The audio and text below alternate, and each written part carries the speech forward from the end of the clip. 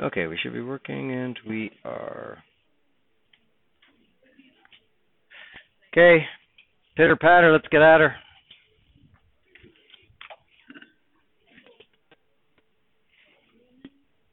So now we're going to start into the stuff of this course. We've dealt with all the extraneous things about movement and areas of the body and so forth. Now we're actually going to get into the thick of what this course is, which of course is anatomy and physiology.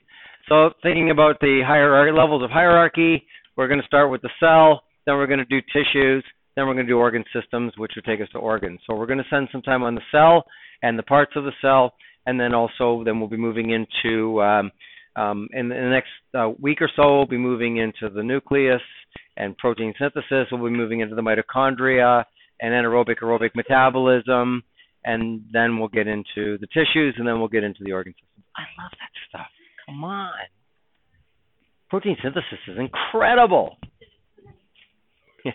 Okay, so we can say that the cell is the smallest unit of life. Why?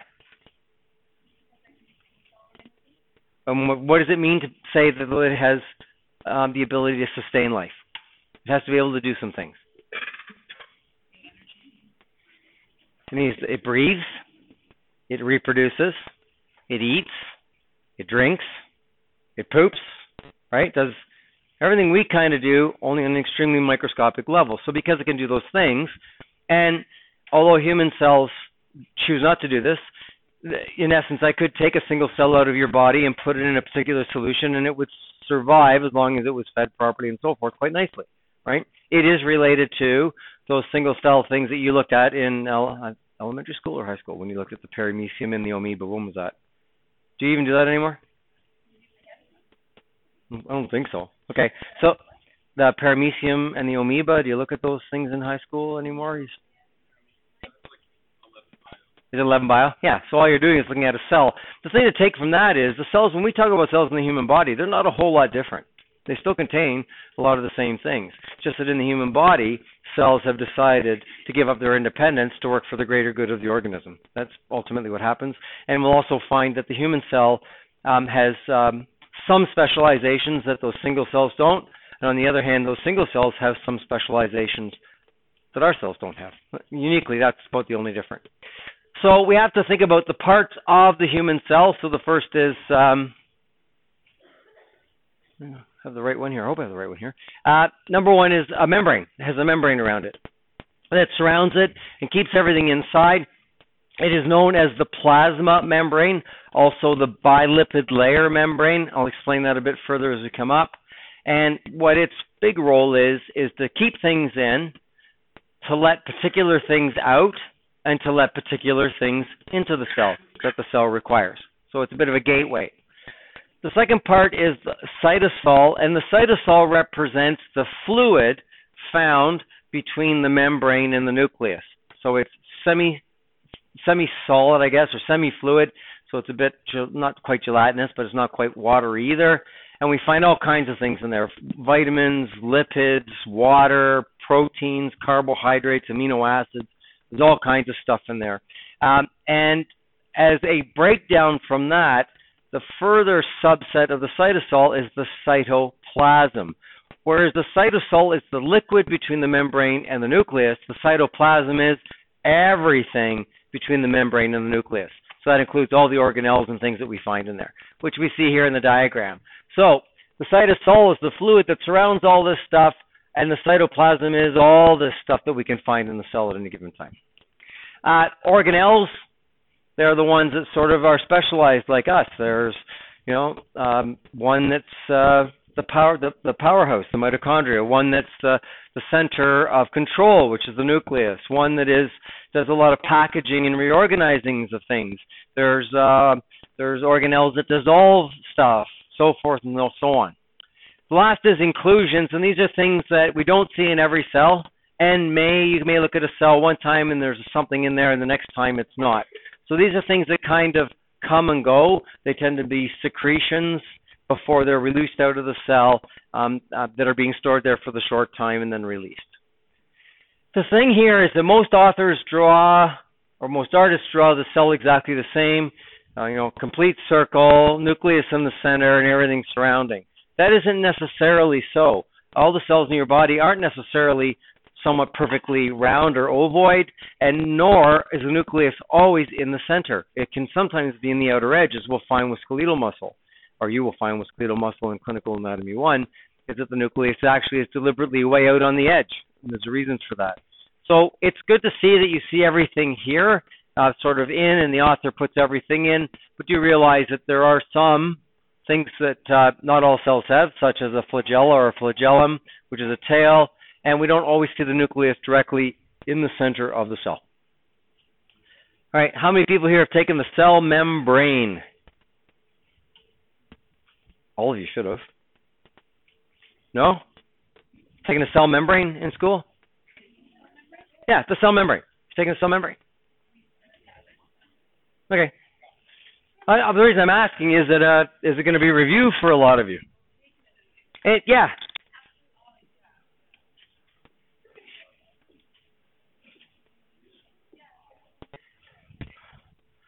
How did I confuse you? What happened there?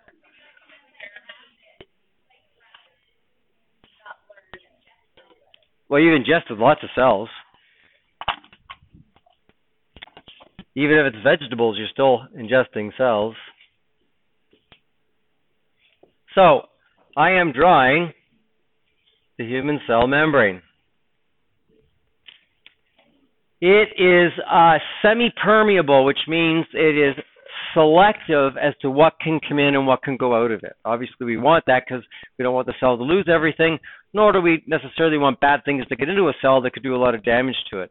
There are three compounds that make up the cell. The first is protein. Now, protein makes up 50% of the membrane by mass. What is mass? Weight, correct. So if I take a cell and weigh it, 50% of that weight, of that mass, is the protein of the cell. Here's how I want you to start thinking of a cell. Think of when you were a kid and you did the little bubble thing with the soap bubbles. You blew and you had the bubbles floating around. Think of one of those bubbles as a cell. Okay? So it's semi-fluid. I'm going to talk about it a bit later, but you can see that if you look at a bubble in the wind and the sun, that it's swirling within that membrane of the bubble. But I want you to understand that if we take that bubble as a cell, 50% of its mass is protein. There are two types of proteins we find. They are either integral or peripheral. Integral proteins have exposure to both sides of the membrane. Okay, they travel through the membrane with an exposure both extracellularly and intracellularly. So they are a protein channel, which we'll learn later, but they do actually travel through the membrane. The other type of protein we find is called a peripheral protein, and it sits on the periphery of the membrane. So we may see it here or here. More often than not, they tend to be extracellular. So let's say this is outside and this is inside the cell, okay? Just so that we're all kind of on the same page when I'm talking, all right? So we have integral proteins that travel through the membrane. We have peripheral proteins that either lie on the inside or the outside edges of the membrane itself. This next thing that we have that makes up a cell membrane are lipids. Lipids mean fats, okay? So there are three types of lipids that we find in the membrane. There are phospholipids, glycolipids, and cholesterol. Whenever you see glyco, what's that mean? Right, it's a sugar or a carbohydrate. So that means we have a molecule there that contains a carbohydrate strand, okay, as well as the lipid molecule. So the phospholipids make up 75%, the glycolipids 5%, and cholesterol 20%. What's unique about cholesterol?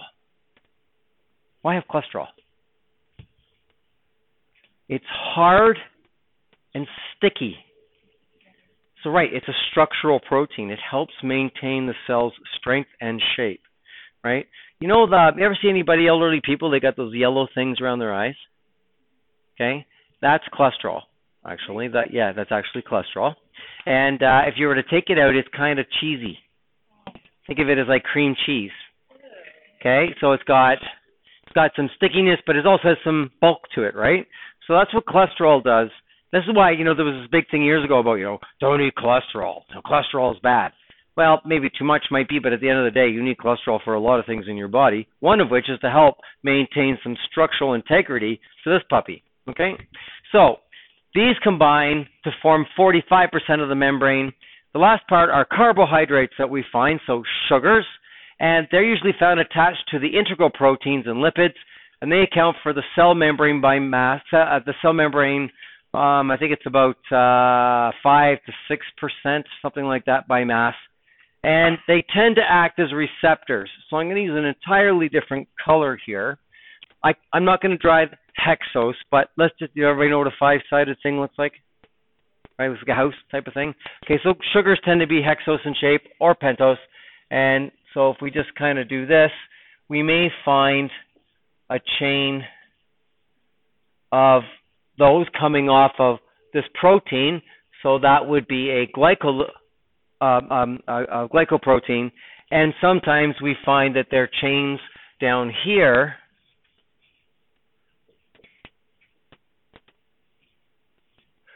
and so forth, okay, and that would be a glycolipid. They tend to hang out from the cell membrane.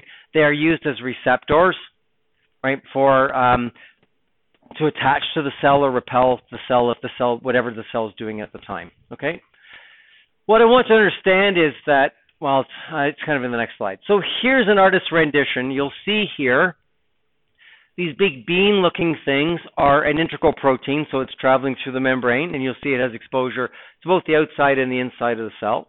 You'll see these little balls here, and they tend to be your peripheral proteins, so they're just sitting in the membrane itself. The pentose chains here coming off are carbohydrates, and one thing just as a sidebar, the branches of carbohydrates will determine what kind of sugar it is and what role it plays. But you'll see that this was a glycoprotein here because the carbohydrate is off of the protein, whereas we see here, because this sugar is coming off the lipid part of the membrane, that is called a glycolipid. And then you'll see here these little yellow things. That's why I said if you think of the yellow in the eyes, cholesterol tends to be a yellow-colored fat, so you'll see these impregnated pieces of cholesterol that, again, are providing structure and strength to the membrane. Questions?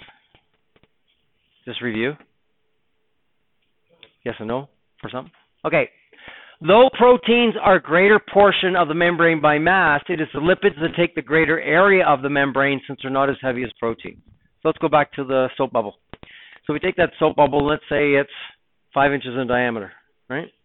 By mass, that soap bubble, the membrane of the bubble that's the soap, let's say it's fat, okay? Like a cell membrane, so it's lipids. And imagine tiny little proteins stuck either on the outside or the inside of that membrane or passing through the membrane, keeping the membrane intact. By weight, the protein weighs more than the fat, right? So if we took the weight of that bubble with the protein in it, and we remove the protein, we would take a considerable amount of that weight away, and then we'd be left over with whatever the lipids weigh. So we're saying that the proteins are a greater portion by mass. In other words, they weigh more, but the lipid maintains the greater surface area of the membrane itself. Does that make sense to everybody? Yes? Yes? Okay, it's time for the fingers. So people don't like to say if they don't understand, and I get that because no one wants to feel too uncomfortable. So this is something I learned, and I use it in grade 2, and it works really, really well. So if I ask if you understand, if you completely understand and you can turn to your partner and explain it to them fully and completely, you will give me 4 fingers. If you understand, but you don't know if you could quite explain it, it would be 3. If you understand parts of what I'm saying, but parts you don't, that is a 2. And if you don't have a clue what I'm saying, it would be a... So, just put up your hands. How many of you understand what's going on? So I can see them, please. And that lets me know, okay, good, I can go on. Because I'm seeing a majority of people who kind of get what I'm talking about. It just really helps a lot in terms of it. So, when we say that this is mostly fat by mass, what I want you to understand is these circles and tails, this represents the lipid portion of the membrane. So whereas the pink and the blue represent the protein components, and these represent the sugars.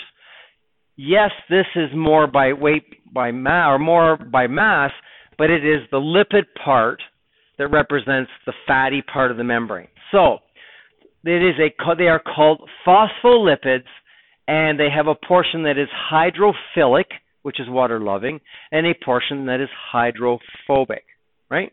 So when we look here, I'm not going to write this thing, I'm just going to explain it to you.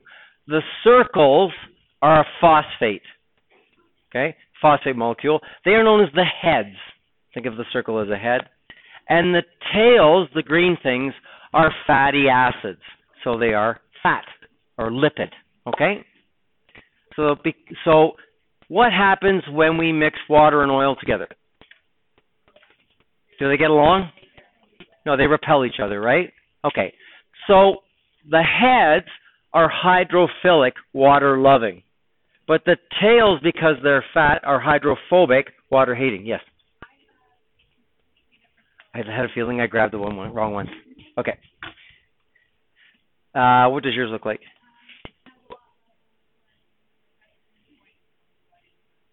I gave you guys the wrong one. Okay, I gave you the wrong one. Just a minute. Just give me a second here, and I will give you the new one. Sorry about that.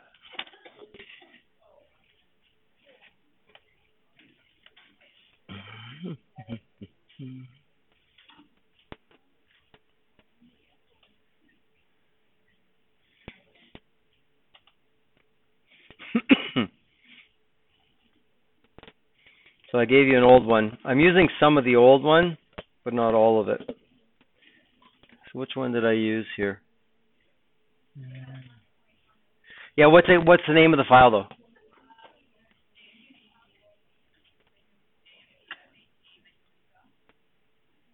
Really?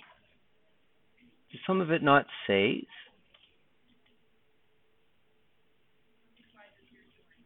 My one I have here I just opened up is 19. Is that correct?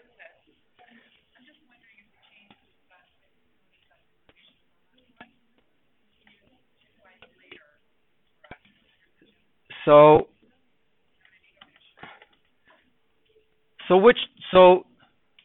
I will open the screen up just for a second because I just opened this. So this is the one you guys have, right? It says this. Or down one.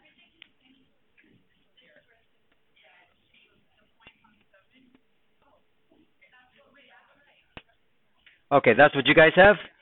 So what have I been using then? Let me see. Okay, hang on. So let me see which one I don't know why that would be different because I named it the same.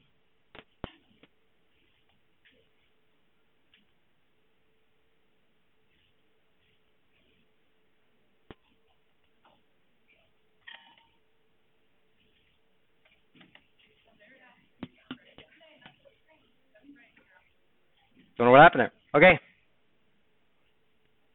Let's continue with this one then. Sorry, I don't know what happened there. This the one you got? Okay. So, though proteins are a greater portion of the membrane by mass, as I said, it's lipids that take up the most of it. The lipid portions are said to be amphipathic, which means they have a polar and nonpolar part. So when we look at this, I may have jumped ahead too in my lecture to some degree. So I said that the heads are phosphate and the tails are fatty acid, okay? They're said to be polar, which means there is a difference between each end of the molecule. In most cases, polar tends to mean positive, negative, okay? So we're saying that they're amphipathic, which means they have a polar and nonpolar part, all right? So the polar part is the head and is hydrophilic. So this is a phosphate. It's said to be polar. And the nonpolar parts are two long tails, fatty acids, which are hydrophobic here. So when I put water and oil together, why do they separate?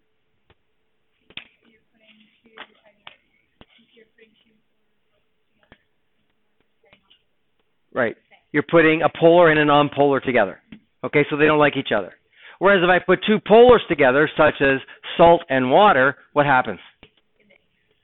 Right, so the water molecule is said to be polar, has a positive and negative, rips the sodium chloride apart, So the negative part is sodium chloride. Chloride goes to the positive part of the water molecule, and the positive part of the sodium chloride, sodium, goes to the negative side of the water molecule, and you see it is, where did the salt go? Okay? Fats are nonpolar. So when you put it with water, the water can't separate it into a positive and negative side, so it just sits there on top. Okay?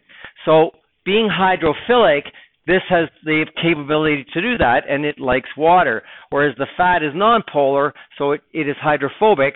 Water-soluble products find it very, very hard to travel through that membrane because of those tails, because of that fatty environment between the two heads. Does everybody understand that? Yeah? Okay? All right. We're getting there. Yes. So the polar part is the head, is hydrophilic, whereas the nonpolar parts are two long tails, fatty acids, which are hydrophobic. So we see here, artist's rendition here. So again, another membrane. Over here on the left-hand side, you'll see the hydrophilic polar heads on both sides. Please remember, they face each other, so there's either extracellularly or intracellularly is the hydrophilic components. And then between the two heads are the tails, which represent the hydrophobic part, or the non-water, the hydrophobic non-water part.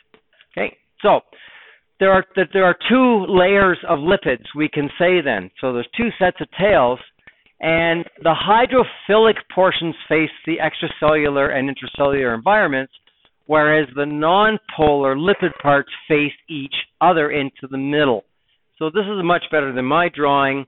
So this represents the membrane, and you can see if I'm a water-soluble product, I'm going to have a heck of a time trying to get through here because I have this massive network of these fatty acids or of these nonpolar hydrophobic components that make up this membrane that make it very difficult for them to pass through. Remember we said that the cell membrane is semi-permeable. It allows some things through and other things not. This is why it's like this way. It allows it to control what moves into and out of the membrane or the cell.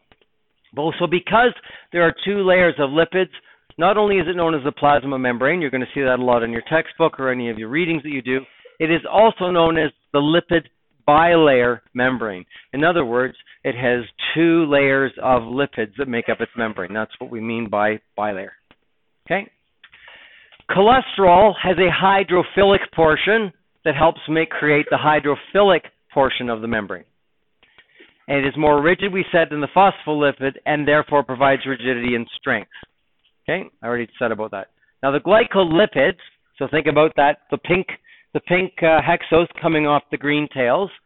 Glycolipids are also amphipathic, polar and nonpolar, and they help create both the hydrophilic and the hydrophobic components as well. And generally speaking, we tend to see these carbohydrate chains tend to face to the outside of the cell. Remember I said they're about receptors and identification. So we wouldn't want them on the inside because they wouldn't know. But part and parcel of the relationship of your body inside molecularly or microscopically is how do everybody know each other? Through the receptors on there. And we're going to learn that in PATH you're going to learn, you may see some research that, when invaders come in, they take advantage of these receptors. They pretend to connect to the receptors, and that allows them into the cell to destroy the cell or make it sick. Other ways, the immune system uses receptors and something else we're going to learn here in a minute of invaders to say, you don't belong here. That's how I recognize you don't belong here, because your receptors are not anything I've ever seen before in this body. So you don't belong here. You need to get the hell out of here. I need to kill you. Okay? All right. It's also known as the plasma membrane. Yep. Now, these carbohydrates together form a sugary coat. So now I want you to think of a cell like an M&M's or Smarties, right? So you have this nice coating of sugar on the outside of the cell itself. The pattern of these carbohydrates vary from cell to cell, and this shell of carbohydrates is known as the glycocalyx. Okay, so it's a hard shell around the outside of the cell, glycocalyx, and every cell has its own glycocalyx that's sort of its signature. Now, the body recognizes all the glycocalyx signatures in the body. So it knows that, now, you belong here. I recognize yours. You belong here. I recognize yours. As I'm floating around, I'm an immune cell, and I'm like, oh, yeah, you belong here too. Yep, okay, you guys are good. And all of a sudden, you come in, and your glycocalyx I've never seen before. That's when my immune response kicks in, and I fight that invader. Okay? When you are inside mom, your body actually takes stock of itself and recognizes all the cells within there, and they're similar because of their glycocalyxes and the receptors and so forth, and that memory is there forever. Okay? So it knows who you are. So all of a sudden you got heart disease. Time for a transplant. So I'm going to take your heart out and put somebody else's in. What do they need to do for you to maintain that new heart? They try to make them as compatible as they can, but they're not perfect. So what else do they have to do? Yeah, anti-rejection medicines. And what do those do? Yeah, they block the immune system. It's a hell of a price to pay, because by blocking the immune system, these folks have a greater chance of getting cancers and getting very, very ill because they can't fight the things that we normally do. Yes?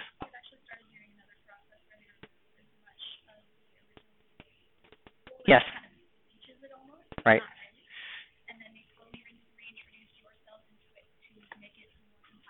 Yes. So along that line, I watched a show the other day, about a month ago, where they took a human heart and they dissolved all the cells inside of it and only left the connective tissue model of the heart. Connective tissue does not contain the DNA like your muscle cells and all those sorts of things have.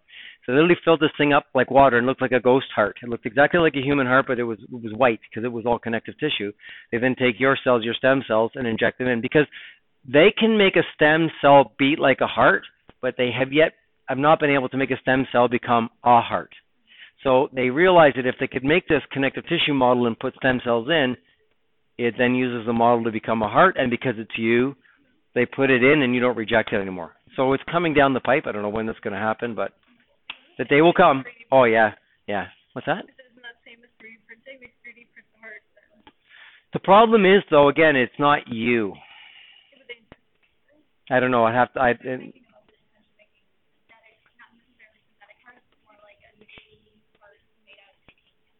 Yeah, the problem with machine hearts is that blood is really, really sensitive.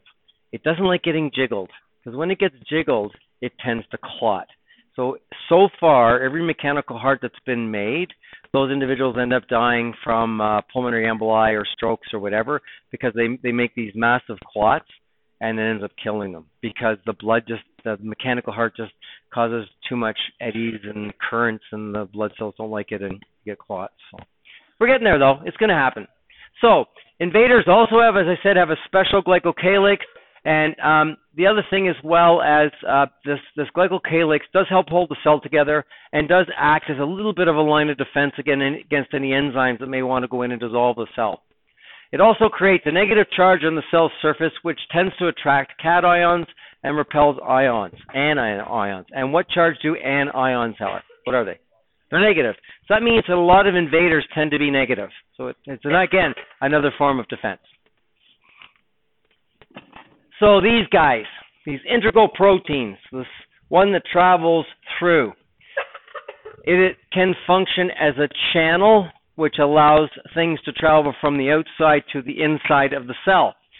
And they tend to be selective. So this one may be for calcium.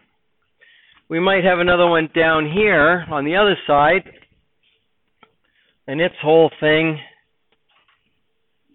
is for potassium, and they tend to be selective that way, so that you'll have a number of them in the body that are very receptor specific. They also can work as carriers. Now, large water soluble compounds, if you look at the list, are pretty important. Glucose and amino acids. What do we amino acids eventually make? Proteins. Do we need proteins? Have I told you about proteins? They're everything. Absolutely everything. So obviously the body needs to make them. Well, because they're water soluble, they cannot very easily get through here. They can't. So things like glucose and these amino acids, they use these channels in order to get into the cell at a particular time. So a channel allows things to pass through that are selective, right? Selective.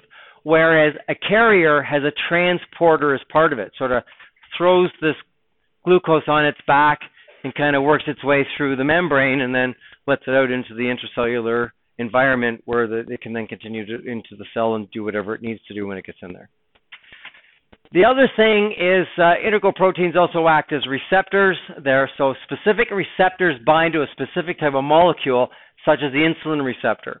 So when insulin is released by the pancreas when your blood sugar is high, this guy may have a kind of a insulin receptor, okay? And when insulin is injected into the body, the insulin will then attach to this receptor, thus allowing it to open and help it get through, help glucose get through into the cell. Ultimately, when you're trying to lower blood sugars in your bloodstream, where do they all go? All that glucose goes inside the cell, in all the cells in your body. That's where it all goes, right? And then there's another process by which glucose is released by the body for the body to utilize it as a fuel source when you don't have enough to eat or you don't have enough glucose. And where did I say the majority of glucose is used? Brain. That's what a lot of it's dedicated to. And then, of course, enzymes. And this is where, again, when I talk about how important proteins are, enzymes catalyze specific chemical reactions. What does catalyze mean? Okay. How important are enzymes? What do enzymes do? Okay.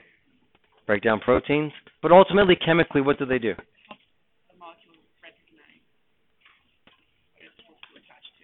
Okay. What else do enzymes do? What's the number one thing who took chemistry? What do enzymes do? Speed up chemical reactions.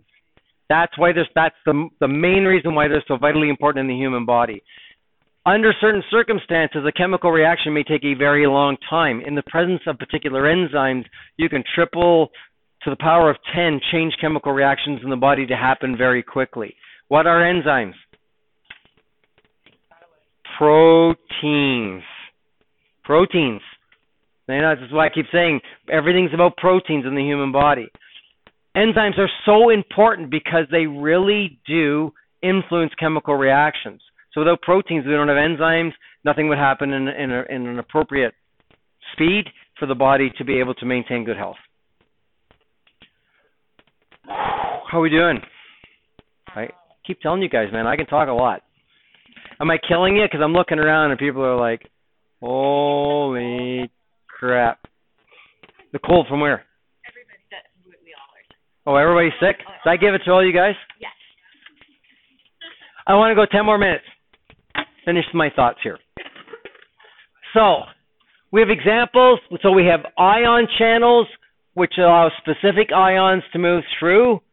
And then we have carriers. You can see here, it carries specific substances across the membrane by changing shape. And then we have receptors, which recognize a specific ligand. And that's the thing to remember here, that when we talk about receptors, they bind to a type of molecule, and it is known as a ligand, L-I-G-A-N-D. So there are specific ligands out there that these receptors are sensitive to, and when the body releases insulin, it's not the insulin, it's the ligand that's in the insulin, and as it travels by the cell, the receptor grabs it, right?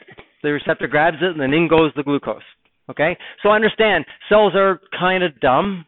These channels are kind of dumb, so they won't let glucose in until the insulin comes along and touches it, gets connected to that receptor, and then things move on. Examples of different membrane proteins. So we have enzymes, which I talked about, which we find enzymes both in integral and peripheral proteins. And remember, as I said, enzymes speed up chemical reactions. That's their whole point, both inside and outside. So, for example, lactase protruding from the epithelial cells lining your small intestine splits the disaccharized lactose into the milk you drink. How many people here are lactose intolerant? Yeah, you know what? You are lacking lactase in your gut. So you can't break down that disaccharide into a monosaccharide. In the body, all sugars are either polysaccharides, disaccharides, or monosaccharides. You need to get all your sugars down to monosaccharides for the body to function properly. So one of the things that you guys can't do, like me, you can't break down lactose. So what does it do? It putrefies inside your gut because it's sugar. It putrefies, and it does one of three things. It either gives you constipation, gives you diarrhea, or makes you fart like crazy. And you would vomit? Yeah. Well, you've heard my big thing about cow's milk anyways, right? Should not be drinking cow's milk after 1 year of age. Just shouldn't be happening. There's no need for it. Yeah, I don't agree with milk at all. I haven't drank milk in 30 years. Yeah. What's that? Soy milk. What's that? That's my hard part. Cheese is hard. Cheese is really, really hard, right? Now, but there's lots of casein and stuff like that. There's lots of alternatives because both my daughters are vegan, so I've tasted lots of cheese alternatives. Some of them aren't very good, and some of them are actually not bad. What's the stuff you call to use for parmesan? No. Nutritional yeast. That's it. Yeah, it works actually. It's pretty close though. I make a pretty mean hot Italian sandwich. Yeah. The other thing, you can get linkers and cell identity markers. So I don't spend a lot of time on those, but these are just some of the examples of what these proteins can do. Those are integral. Peripheral proteins, as I said, they lie on the surface. They're slightly different. They do not pass through the membrane entirely. They tend to be more common on the cytosol side. Which side is that? The inside. They primarily are enzymes, and they can provide attachment for protein filaments found within the cytosol to help provide strength. So when we get to the end, when we get to organelles later on, there's all these little microfilaments here, and they find attachment to these proteins, thus giving even more increased strength on the cytosol side of the cell itself. There are some integral and peripheral proteins which act as receptors on the surface for recognition, and nearly all the integral proteins and a good number of peripherals have a carbohydrate group, which of course makes up the glycocalyx, which you said is like the candy coating of the cell itself. They're known as glycoproteins, and along with lipids, we said, help form the glycocalyx. Let's go back to the bubble, the soap bubble. The bilipid layer is a fluid mosaic, meaning the lipids create a lipid liquid in which the proteins float around. And those proteins will change position on a cell as much as 10 million times a second. They're always floating around. So again, this is why if you think 10 million times a second. So if you think of, again, that soap bubble, right? If you make a soap bubble, you're going to go this weekend. I know I'll make soap bubbles to look at it. But if you see it floating, you'll see that soap shifts. It's never static in that bubble. It's always moving. So when I talk about a fluid mosaic, this membrane is always kind of shifting and changing. And then, yes. The proteins that are changing within the cell membrane. Yeah. So if I represent an integral protein, say from my axillary region to my knees is the bilipid layer, and then my feet are the cytosol, and my head is extracellularly, I'm actually floating around with all the rest of you at any given time. And in fact, sometimes, depending on the role the cell does, the cell may shift all the integral proteins to a certain spot to perform a task. And then they all kind of move around again. So it's always kind of shifting to 10 million times a second. And I didn't know that 10 million either until I actually was looking at the textbook. I was like, wow, 10 million times a second. Pretty amazing. So as I said, it allows for lipid and protein molecules to change their positions where they may need to be. So there are various functions this membrane has. First, it's to create an electrochemical difference between the intra and extracellular fluid ions. And that's pretty important. We're going to learn about that a little bit later. There is a deliberateness by cells to have a charge difference between the inside part of the cell and the outside part of the cell. That is so important. That's how muscles contract. That's how the heart beats. That's how neurons send messages to parts of the body. So that's one of the more important things the cell membrane needs to do, is to maintain a gradient difference of charge between the inside of the cell and the outside of the cell. We're going to get into that a whole lot more a little bit later. They also act as a communication vehicle between cells, so cells will talk to each other via that. Ultimately, though, it regulates passage as to what goes in the cell and what comes out of the cell. How was that? We've only just begun. Okay, take a break. About 25 to.